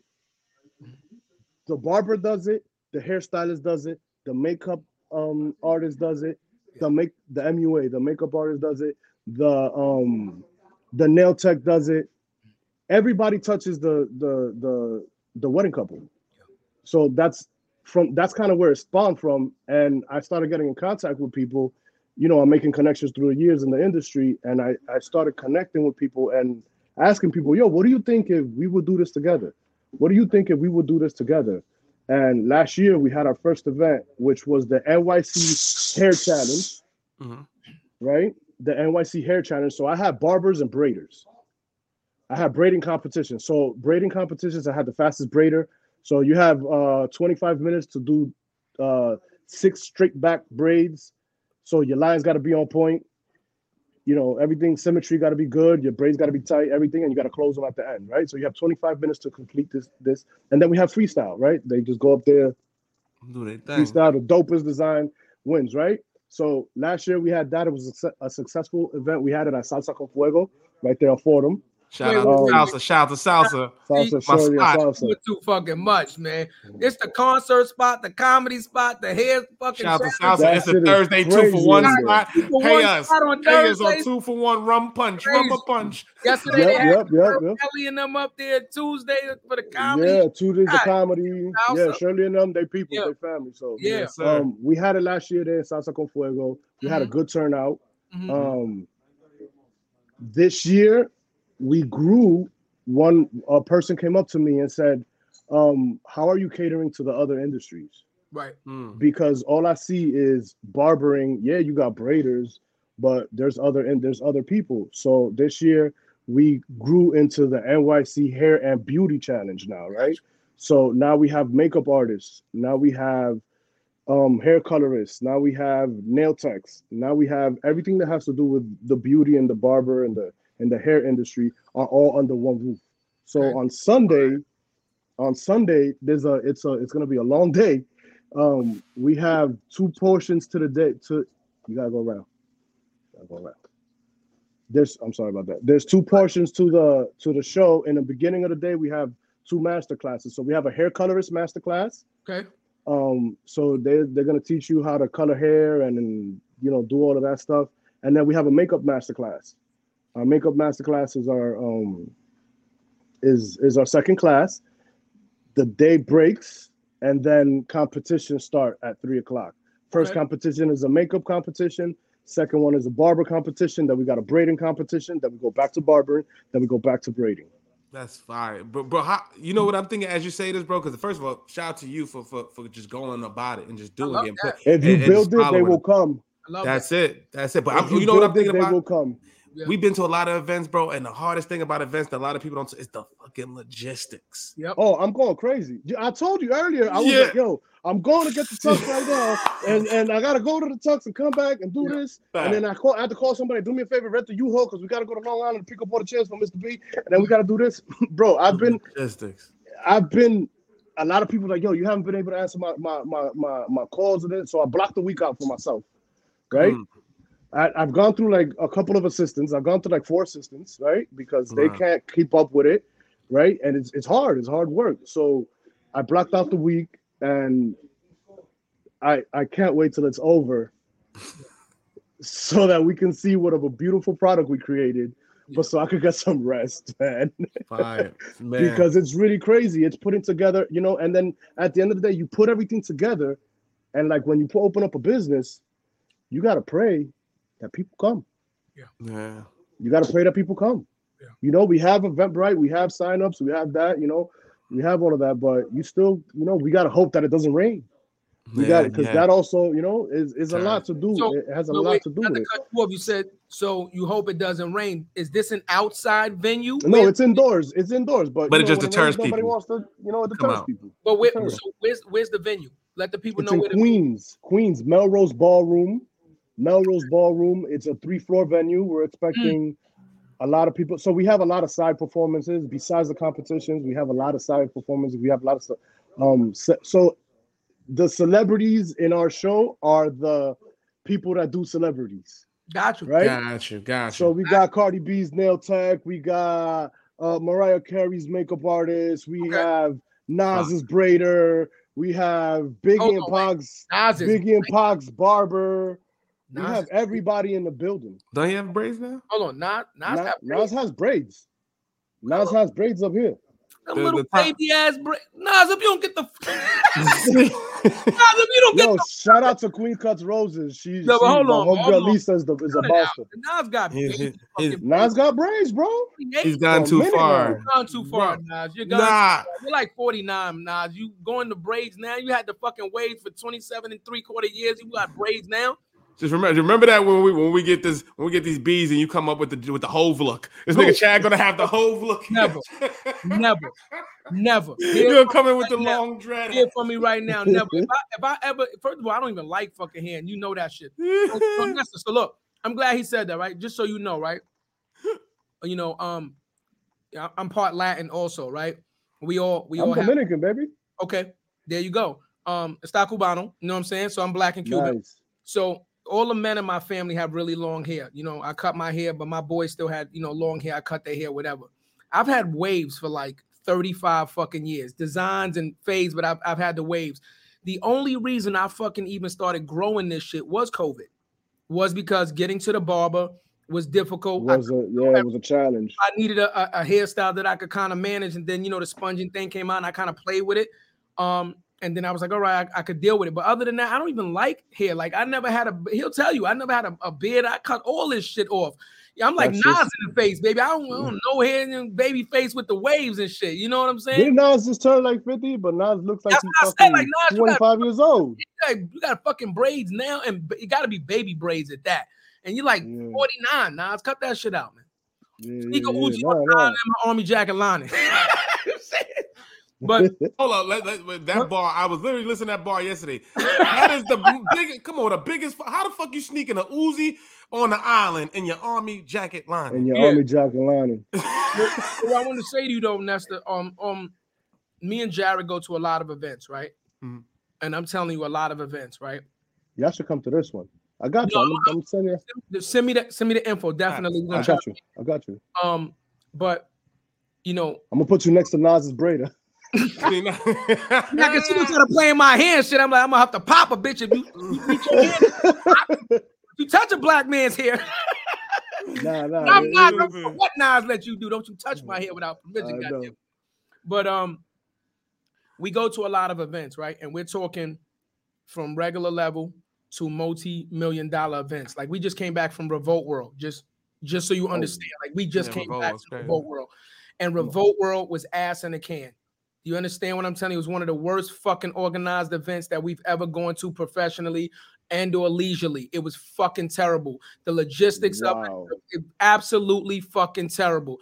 10,000 fucking people and no signs, no capacity signs, no this is what's going. It was just it was a big ass hangout fest. That's really what it was. That's what it was. Yeah. That's really what it was. It was like fucking come hang out, buy some fucking food, and sit on the grass like you in fucking Coachella. It was absolutely logistically fucking terrible. It takes a lot. I mean, I have a stage manager, right? A floor manager, right? Crowd manager, right? An intake team, right? The people for the raffles, right?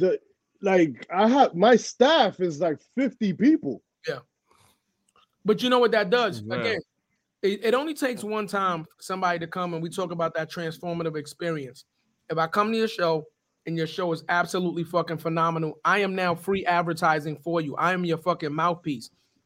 Anybody that asks me, even if they don't ask me, I'm gonna talk about that shit freely. I am now advertising for you. When you guys pull up, I'll guarantee you. Yeah. But hold on, before you continue, because you said we'll be. Hey yo. I didn't want to stop you. You say I'm gonna be your mouthpiece. You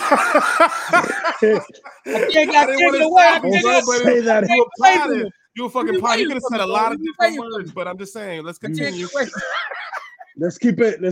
He was potting, but let's keep it. You said a lot of different. And then you said that at the barbershop one, right? Oh my god, who would have went crazy in here? Yo, whoa! Penalty flag at the point. We flag on flag. 10 yards easily. 10 yards easily. 10 yards, yo. But get him out of here. the same way, I can be your mouthpiece if you have a phenomenal event. Please believe I'll be your mouthpiece if your event is fucking terrible. Trash. Yeah. And bad news travels 1,000 times faster than good news. You can have 1 million good reviews and that one bad review sink your fucking company. Absolutely. So I'm telling you, and I'm not saying you're not, but again, transformative experience. for you to have all of these industries in one building is dope. That's a recipe. That's a recipe for a lot of things to go wrong. Recipe for disaster if you do not manage this thing properly. Because, like you also said, it's a long fucking day, right? You expect people to come and spend the day with you, not an hour or two, but 6-7 hours with you. You have to keep them entertained. You have to keep them hydrated. Maybe some type of refreshments or food availability. We have a food court. To sit down. 3 food vendors. Right. You have to give them a place to sit down and rest their legs. So I'm just saying, like, there's a lot of things to go into this thing, and I'm hoping that you've taken the time to do this thing. Everything has been covered. Every one of your questions have been covered, and I'm glad that you're saying that because I'm waiting for a new question. Right. Like something that I wasn't thinking about. Right. But I have everything. Well, like I said, it's not rocket science. It's just science, right? The biggest things that whenever we go to parties that we hate waiting for is commodities where you have to wait online for extraneous. The bathrooms and food, right? 3 floors of every floor has their own bathrooms. Right. And you're dealing with females, right? Right? Guys can stand up, but fucking females, especially if they come in heels or some shit like that. 2 separate bathrooms, right? Stadium style, right? Bathrooms, cleanly bathrooms, food, and not, I understand it's a little bit of wait, 10-15 minutes, but an hour and a half for some fucking food, that's outrageous. You're missing the show at that point. You understand what I'm saying? Exactly. No, we covered all of those grounds. That's why I chose this location too, right? Salsa was dope. Right. Shout out to Shirley and the fam out there. Salsa was dope. But I know that I was gonna have a bigger crowd this year. So I knew I have to have something to house these people in and for them to feel comfortable. And it took me 25 minutes to walk inside the location when it was empty, when I went and visited it for the first time. Okay. To realize this was a perfect location for me to have this many people in here at the same time and they still be comfortable.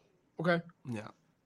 Right? I want you to be comfortable because everything that I'm bringing, right? Their sound, the lights, their staging is incredible there. Besides these sensory experiences, you want to be able to eat, go to the restroom, be comfortable, sit, shop, watch. There's a lot of different components as a customer there that I have to be able to cover, and I am 100% confident that I covered all of that. I just thought of some shit, Garrett. I'm going to help you out. Maybe not for this event, but I'm going to fucking plug you in. Stephanie does the interactive launch experience for events like this.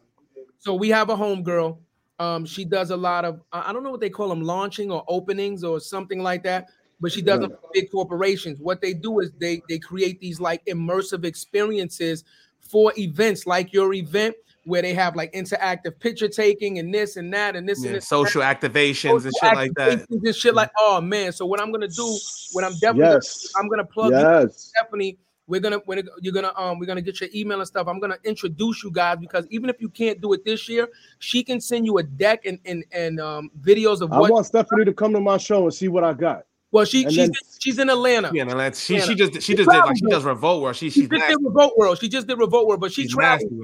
But I promise you, I promise you.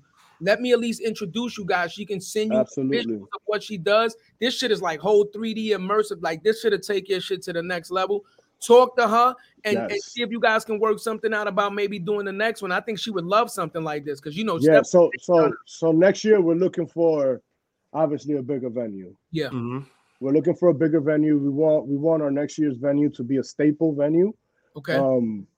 I have something in mind. I don't want to say it because I don't want to, but we're looking for a bigger venue. If we expected double this year, next year we're expecting triple, right? So we're the marketing has been excellent. We've been doing our thing.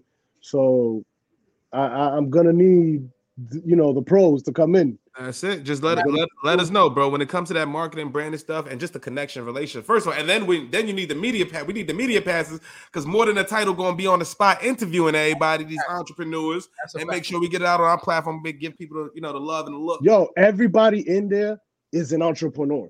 That's it. That's really big. Everybody. There's even a school of these young ladies from Harlem that are being taught at an early age to be entrepreneurs. They range from like 10 years old to 18. Like they're little kid entrepreneurs in there. There's monsters in there. There's organizers. There's people that own big brands there. There's a lot of information to be obtained from this event, and that's the point, right? Yeah. To bring us all together so that we can become stronger and better in our industry. So I'll give you a last example. Yeah. There's a barber, one of the biggest barbers in the world, Kenny Duncan from Philadelphia. He's the he does the Ben Simmons, he does the 76ers. He's from Philly. Right. All the Eagles, anybody, any famous person from Philadelphia, he takes care of them, right? So Kenny Duncan was originally a photographer, right? Then he became a barber. Then he became a makeup artist. Kenny Duncan, when he gets hired, he takes 3 checks. 3 checks. He gets makeup. Of course. Yeah. He gets the makeup check, the barber check, Yeah. and the photographer check. And the photography check. Wow. Ooh. All right, man. We need more Kenny Duncans in the world. That's a fact. Message. We need more Kenny Duncans, and that's the reason that we're putting this together, right? Not to create Kenny Duncans, but to create No. people to. That's Let dope. me ask you a question. I don't know if you know this. Have you gotten in contact with your local council members and things of that nature? Like we know. Yes. Well, here in the Bronx, I have a really good connection with them. In Queens, I don't, but we did reach out to them so that they can at least come through and check out what we got going on. Events like this, because this is a perfect sponsorship event. So whatever connections that you have, even though it's in another borough, again, we can talk to Vanessa, and then stuff like that. Vanessa Gibson's deputy. Yeah, we went to school together. She went to school with PY. We went to school school together, and she plugged me in with the Small Business Administration one time. The SBA, right? Bro, SBS. She plugged me in with SBS. The opportunity that came out of there was so crazy that one of the things that came out of that, I was featured in the Tenement Museum as one of the New York City's leading immigrants mean business. So I was in a museum. I went to the museum. I took my kid. It was nice. And then I ended up being on a jumbo on the NASDAQ screen. There you go. As a barber. There you go. And then the advertising, they ended up choosing me as the advertising for the entire thing, for the immigrant means business campaign. Oh. So my face was on every bus, train, boat, coffee mug, taxi cab in New York City for 6 months. I love it. You shitting me? I love that. That's the power of politics. Yeah. That's the power of politics. Like I said, the reason that I brought it up is because I'm a union guy. One of my main jobs is construction, and we started up a black coalition. It's a black caucus, 100 BCW, 100 black construction workers, to give black and brown people a vote within the local. And we do a lot of work with these politicians, Vanessa and Ashley, and Albany and DC, and we're at a lot of these events. So and not only that, but with Forest Neighborhood Centers, the old director that used to run it, we used to do a lot of outreach and stuff like that, programs. So Vanessa was always there. So we've grown very close. We worked together for a long time, and I know for a fact that not only her, but when Ruben Diaz was doing it, they love situations like this where they can show diversity, they can show people coming together to do a trade, they can show immigrant. They love that shit. Is like jobs, bro. We're creating jobs. That's politicians' fucking wet dream. You know what I'm saying? To be able to put something like that. So you know what I mean. This nigga's horny. Fire today. He's gotta relax. That's what it is. You know what I'm saying? Like, it's gonna be trouble. But that's why I asked you that, because if you didn't do it, then we have the connections to definitely reach out and see if we can get you some type of funding, if not funding, but some type of media coverage. Because now I'm asking you, what type of media coverage are you getting from this? Like, is the Bronx 12s coming through? The locals? Well, it's in Queens now, right? So Queens doesn't have a local 12, do they? I'm not sure. I don't think they do. Yeah. I don't think they do. So like Jessica Cunnington is one of my good friends. So I reached out, and she was like, I don't think Queens has that. But I mean, I'm from the Bronx, right? So how do we get them to say, there you go, you know, somebody from the Bronx, look what they're doing in another borough? There you go. Because we started it in the Bronx, right? This started in the Bronx originally. Why? Because the barber factory is in the Bronx. We want to make sure that we started in the Bronx, right? And so now we moved to another borough. So why not show the story over there? So yeah, if you get the news to come over there, baby boy, let's do it. Yeah, I think we need to make, you know, we can sit down and get some media to come over there. Hell yeah. I think we need to create the media. That's the real thing. We need to create the media, create the content in order to get them the eyeballs. I'm gonna tell you like this. Y'all got your press passes. Yeah. Make it happen. You're in there. So if you guys want to go up in there, interview people, then go ahead. I just make sure I'm good Sunday. If I'm good Sunday, bro, I'm in the building. I promise you. Let me tell you why I say it, because, you know, even amidst of all the nastiness that's going on right now with Israel and Palestine, right?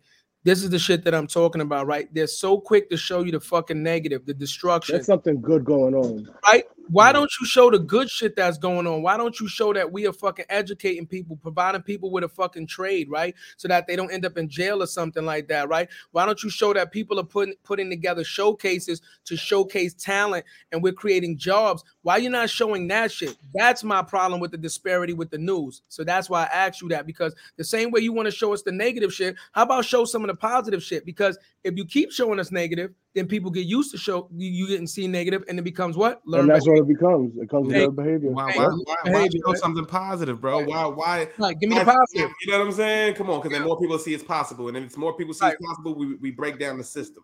Right. That's just what it is, bro. So let me say real quick. I don't want to get on my soapbox shit, but watch this. And you can tell me I'm wrong, but fuck that. I'm running with this shit, right? Watch this shit. When COVID happened, and people were forced to stay the fuck home, the black and brown motherfucker became so creative in making money that it blew the doors off of fucking the government, right? Watch me. Blew the doors off the government. Then they fucking did their census and did their tallies and realized, holy shit, do you know how many millionaires, black and brown people, became fucking millionaires through COVID? Through COVID? A recession and a fucking pandemic became a fucking millionaire? And now watch, when you're dealing with a barber and you're dealing with bartenders and stuff, you know you guys fall into that special tax bracket, right? We're not going to talk about it, but you know what I'm talking about, right? Mm-hmm. You know? And they knew that you guys were making all that money through the fucking Cash App and the Zelle. That's why they put the fucking tax on it.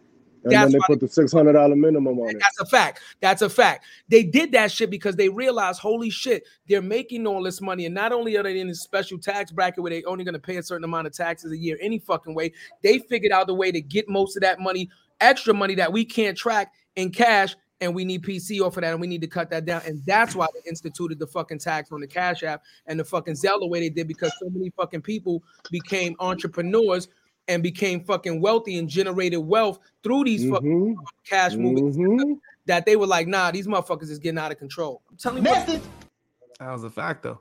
I'm telling you what it is. Facts on facts. But facts on facts. Shit, I didn't realize we did one. Facts on tax. Yeah, facts on tax. Facts on tax. Yo, Nestor, I'm gonna tell you something, man. I want to say thank you, man. Facts. No, seriously, I want to say thank you. I know there's only one other person. My man Doobie, he used to be my old barber in Ghost Town, 168th. I know he owned the barbershop, and now he's working with the cosmetology school. Oh, Chamber of Commerce. Yeah, but I think it's in West. I don't know where it's. I think it's in Westchester to train new barbers and stuff like that. So he's been really, really like big on this thing. So I want to thank. Where he at? I'll connect you guys too. Yeah, I connect you guys. I send tickets for the students. Yeah, that's what he does. That makes sense. Bring all the students over. That's what he does, bro. And I think he graduated a couple classes at this point, but he's one of the only people that I know that has had a shop and is giving back like that. Like, he's one of the instructors there. He gives back, and he doesn't have to, you know what I mean? But he does it to get the next generation on board. So I just want to say thank you, bro, because real talk, man, like, you fucking guys are like superheroes to us, man. Real talk, man. Like, you guys are so important in the community, and I don't really think people respect and understand the value that you fucking bring. When we go to work and we look good, when we go to job interviews, first day of school, it don't matter, man. We coming to see you guys, holidays. You understand what I'm saying? Like, you want to feel good, mother. Like, we're going to see Nestor. We're going to feel, once we get this cut, we're going to feel good. It makes you feel good. It makes you think good. It makes you walk better. You understand? It just boosts your confidence 200%. So you guys are invaluable in the community. And I want to say we appreciate you guys for the service. I don't give a fuck if nobody else says it. We appreciate you for the service that you guys provide. Thank you. You are invaluable and cannot be fucking replaced. And that's it. Thank you for your platform that you know what I mean? Now the world gets to hear what's going on. Fact. No, this is the beginning. I'm telling you, for us, man. This is for us. Stories by us, for us, man. That's a fact. But this is the beginning because, like I said, we got so many connections of people. Even if you can't do long-term business, I think it's just worth having the conversation, right? You and Doobie have the conversation. You and this one have the conversation. And if you can make something happen, especially if you're in the same space, then it's a win-win for everybody. That's it. Absolutely. That's all it's about, bro. I'm here. I'm with the shit. I'm with the shit. I'm with everything. Like whenever anybody wants to grow, wants to work, network, collab, all of that, I'm with everything. I love it. Do it, bro. We about to hit you up in the group chat. You family now. You're part of the fam. Yeah, whenever somebody tells you, yo, because we need this, we need a barber for this, or we need, you know, I'm with it. I'm with all of that. That's what I do. That's how I ended up here. Yeah, we got you, bro. We like I said, we gonna connect you. We definitely gonna connect you because that's what we do here. We connect people. And guess what? You ain't gotta beg, you ain't gotta borrow, you ain't gotta pay no fucking money. We paying it forward. This is what we're supposed to do, right? You ain't paying no money for this. You ain't paying no money to be on here. You're not paying no money for us to connect you. We're paying it forward. We're supposed to make these connections because if you win, the culture wins. If somebody else wins from the culture, the fucking culture wins. You understand what I'm saying? Yeah. And that's it. Let the people know where they can find you, Nestor. You can find me. You can find the Barber Factory at 4131 Laconia Avenue, Bronx, New York 10466. You could also go to our website. I recommend you guys go check out my website for the barbershop, www.thebarberfactory.com. And this Sunday, we will be at the Melrose Ballroom hosting the NYC Hair and Beauty Challenge, where all the industry professionals will be under one roof showing what it takes to be a champion. You know what, too? When this show is over, do me a favor, send us the flyer. We're going to promote the flyer. Send us the flyer. We don't have the flyer. Send us the flyer. More than the title, we're going to promote the flyer. And if we can be there, believe that me and Jared's going to be in the fucking building to help promote this thing. You know how we say we going to show up, we fucking show up. So send us the flyer. We'll put it out to our people so that our audience that might not know you or might not know of this event now has the information to attend. I want people to see what I saw 15 years ago. Yeah. And what became of that. Mm-hmm. Yeah. When you guys walk into that event, you're gonna say, "What the? I didn't even know these people would even congregating like this. Right. It was crazy, right?" So I want the rest of the world to understand what we're doing, and thank you again for your platform. To amplify the word, amplify the word, and I'm a small business in the Bronx, bro. Like, and look at the things that we're doing, and look at the places that we've reached. So if I could do it, you could do it. And with each other, each one reach one, each one teach one. You already know how it all goes. I love it. Yeah, we didn't ask. We normally ask this question because we're huge on this, and we didn't ask it. So I know we coming up on a 2-hour marker, but we're big on family. Do you have any kids, Nestor? Do you have any kids? Yes, I have 2 beautiful kids. My son Jordan and my daughter Malia. Dope. So did they show any interest in the barber trade or anything like that? They just saw they're little. My son is 7 years old. My daughter 4 years old. Okay. They just saw the commercial and they were like, "Oh my God, Daddy, I want to go. Oh my God, Daddy, I want to go." Commercial? Well, the promotions, the promos that we did. Send us all that. Yeah, you got to send us all. Yeah, I got it's crazy. It's crazy. It's amazing stuff. So shout out to my son, shout out to my daughter Jordan. I love you, Malia. I love you. Quick thing, my son's name is Jordan. What's my last name? LeBron. What's my son's name? Jordan LeBron, baby. Let's go. Two goats. Listen, I'm gonna say this to you now, right? We know you got the event. Sunday, but I like this shit. So, we gonna talk too because next year, man, more than the title sponsorship. Let's make it fucking happen. That's it, man. Let's do it. Let's see what that looks like next year, man. Because I would love to be a part of. Has to. I want every barber, hairstylist, nail tech, anybody in this trade that didn't that's reaching their limit, that they're like, this is the only thing I had. Who the second chances, the people who transformed over to our industry. Yeah. I want them to see that it doesn't stop at the shop. Fact. It's not only here. There's a whole world out there. And that's the people who I want to bring. That's the people who I want to reach. And that's the same goal, bro, because we're more than barbers, we're more than sales folks, we're more than entrepreneurs, we're fathers, we're husbands, we're brothers, we're people advocates for the community. You know what I'm saying? There's a lot of things that we do, bro. We ain't gonna let nobody box us in. That's why we're gonna control our own narrative. You know what I'm saying? That's why we created this, bro. You know what I'm saying? I love this fucking episode, man. Facts. If you notice what I put up on IG, I was like, this shit gonna be fire, because I knew he was gonna drop some crazy shit. But it's fab. Yo, you know what's happening right here though? So I was talking about to Pat, and I'm like, yo, are they gonna brief me? Whatever the questions, this, that, third. They're like, nah, you're gonna chill. And then in the back of my head, I'm like, you know what? This is a shop. This is a conversation at the barbershop. That's it. This is what it is. We just press the button. Look. We just press the button. I'm ready. Look. That's why I got it. I've been drinking this Douce. I got to go to bed. This is a conversation at the barbershop. This is what this was. This is a conversation at the barbershop. I've been munching on a bowl of popcorn. I got my drink. Yeah, we chilling, bro. Chilling. It felt good. It feels warm. It feels really good. Thank you guys so much for having me on today. Appreciate this was amazing. It was an amazing experience. This was an amazing podcast, by the way. You guys are doing your thing. I'm happy to be a part of it. And keep doing your thing, guys. Love, bro. And we appreciate you. No, honestly, man, this podcast can't be a podcast without the guests. So we want to thank you for taking the time. We provide the platform, but you was a man of your word. And we had to do a little rescheduling and stuff, and we appreciate you being flexible to that also, right? So again, it turned out for the best. This was the best. But it's a two-way street, though, and I just want everybody to understand that shit, right? Yes, we have the platform, but without the guests, then we don't have a platform, right? Exactly. So it is a two-way street. It is a lot of negotiating and planning when it comes to people's times, and you have to respect their times and respect their scheduling, right?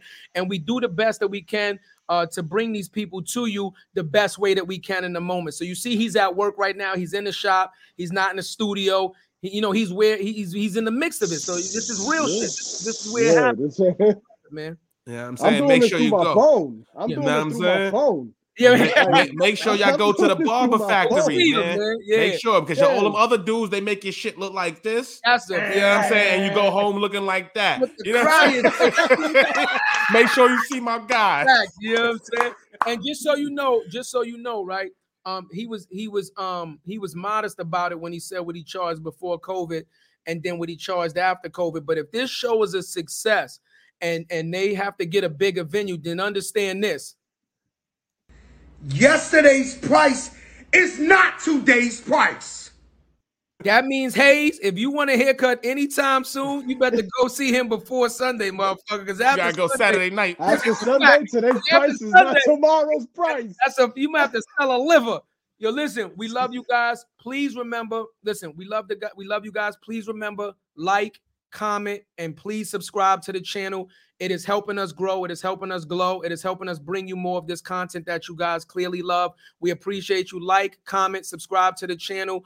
And also just remember, if you want more exclusive content like this, the Alive Podcast app, the first Black female to own her own whole network. Be clear. The whole network is owned by a Black female. That we growing and glowing, like my boys say every fucking week.